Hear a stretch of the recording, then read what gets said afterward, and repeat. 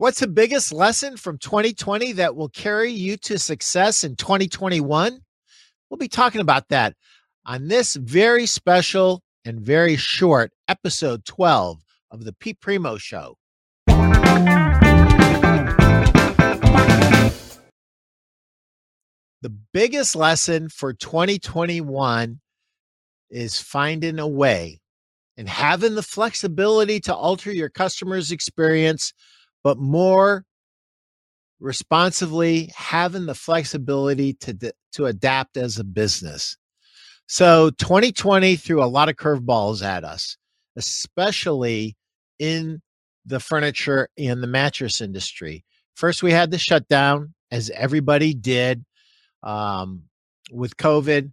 But after we came back, we had something some other businesses didn't have, and some businesses also experienced this too. So we're not the only industry. We had supply disruptions that you can't even imagine. And, when my producer, Simon, was asking me, what did you want to talk about? And if you think of just one dealer who exemplified adapting and finding a way, who would it be? And I'm going to name that dealer. But before I do, I want to say this. My dealers, every one of you, deserve a round of applause. You truly do. You guys are champions. You guys did as much business as humanly possible with the circumstances that you were given, and you guys truly found a way. So when I name this one, please do not take it as a personal offense, and please do not think that I did not see your orders or did not see your efforts too. But if I only have to pick one, it's going to be Jeff Giannakovo at Gardner's Mattress and More in Lancaster, PA. He found a way to stay open and protect his customers.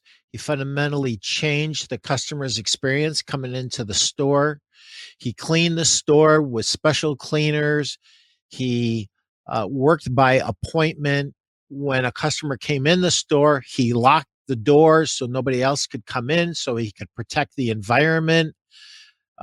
He bought face masks.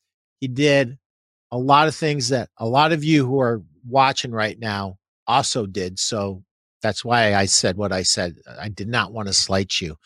But when I think of what this year presented, Jeff does a great job, and his model is he buys just in time.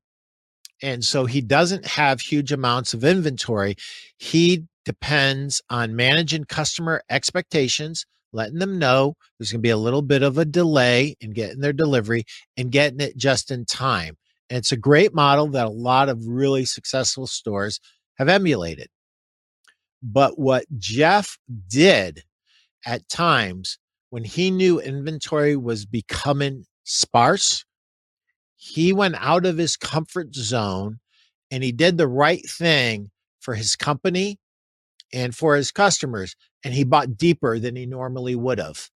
And number one, that's a financial risk that he took with his company's money. And it paid off handsomely for him. He was able to make more sales than many of his competitors who didn't have merchandise because of it. So my hat is off to you, Jeff. And the second question that Simon, my producer for Get Super Cereal, and by the way, if you want to do a show like this, you actually need to hire Simon and Billy to do this. So you can just show up like I do and don't have to worry about any of the technical stuff. Simon asked me another question. So thinking back in time, doesn't have to be somebody who's alive. It could be somebody who's alive, but who else can you think of that exemplified the same characteristics that Jeff exemplified? And I immediately said Andrew Carnegie. See, because what a lot of people don't know about Andrew Carnegie, and I'm a bit of a history buff, is he started off in the railroad business with his mentor, Tom Scott, And he started in a very lowly position. He was a poor Scottish lad who didn't have two nickels to rub together, and he was truly a self-made man. And he started off as a clerk. He ended up running the place, and Tom Scott, being an honorable and good man, kept his word and helped Andrew Carnegie fund his first business. When things happened and the railroads were going down and there was problems in that business, and you had a civil war breaking out and you had all kinds of things happening, Andrew Carnegie did not see himself as just a person who is capable of executing railroads. He saw himself as a businessman. He saw himself as a guy who got things done. He saw himself as a as a guy who finds a way. And so he ended up in the steel business. And that's where most of you know that he started what was to become US Steel. And when he sold that business, he became the wealthiest man in America.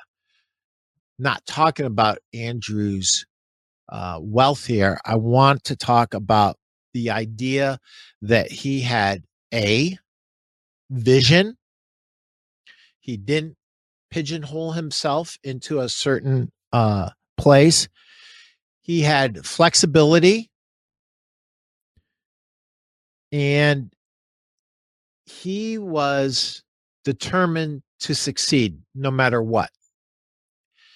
So having the flexibility, being adaptable, and finding a way to be successful is the biggest lesson of 2020 for all of us. And it doesn't matter what industry you're in. 2020 threw a lot of curveballs at all of us in all different industries. And there are some people out there who have basically had it. Whether you're in our industry or you're not in our industry, there are people out there that, you know, have their life savings tied up in their business and they don't see it turning around anytime soon. And, you know, Simon asked me, what about those people? Should they quit? And I said, well, it's funny that you asked me that question, Simon, because I'm reading this book by Seth Godin, The Dip, compliments of Bill Russell, the owner of CrossFit, where I work out. And he talks about in that book quitting as a strategy and when to quit. So I would say this: if all of your money is tied up in a business and you want to retire, either A, sell the business, or B, find a way to transform the business. So several furniture store owners that I know have become landlords. They own the building and they love it. They don't sell furniture anymore. That business was put to the side and they became a landlord and they get XYZ a month and they're happy. If you're not in that situation and you want to be more successful in 2021, join my free Facebook group.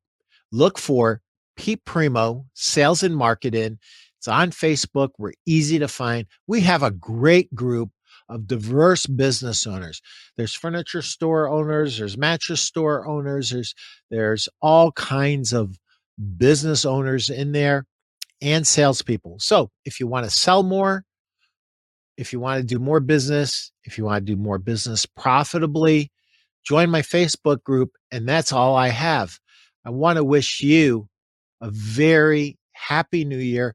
I'm looking forward to 2021 and I wish you every success. If I can ever be helpful to you, reach out to me.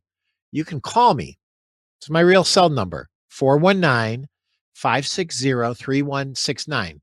And before you call me and you don't leave a message and then you get angry with me because I didn't call you back, I will not call back a number unless there's a message attached to it. So tell me who you are and what you need, and I promise you, I will call you back because I want you to have the best year ever in 2021.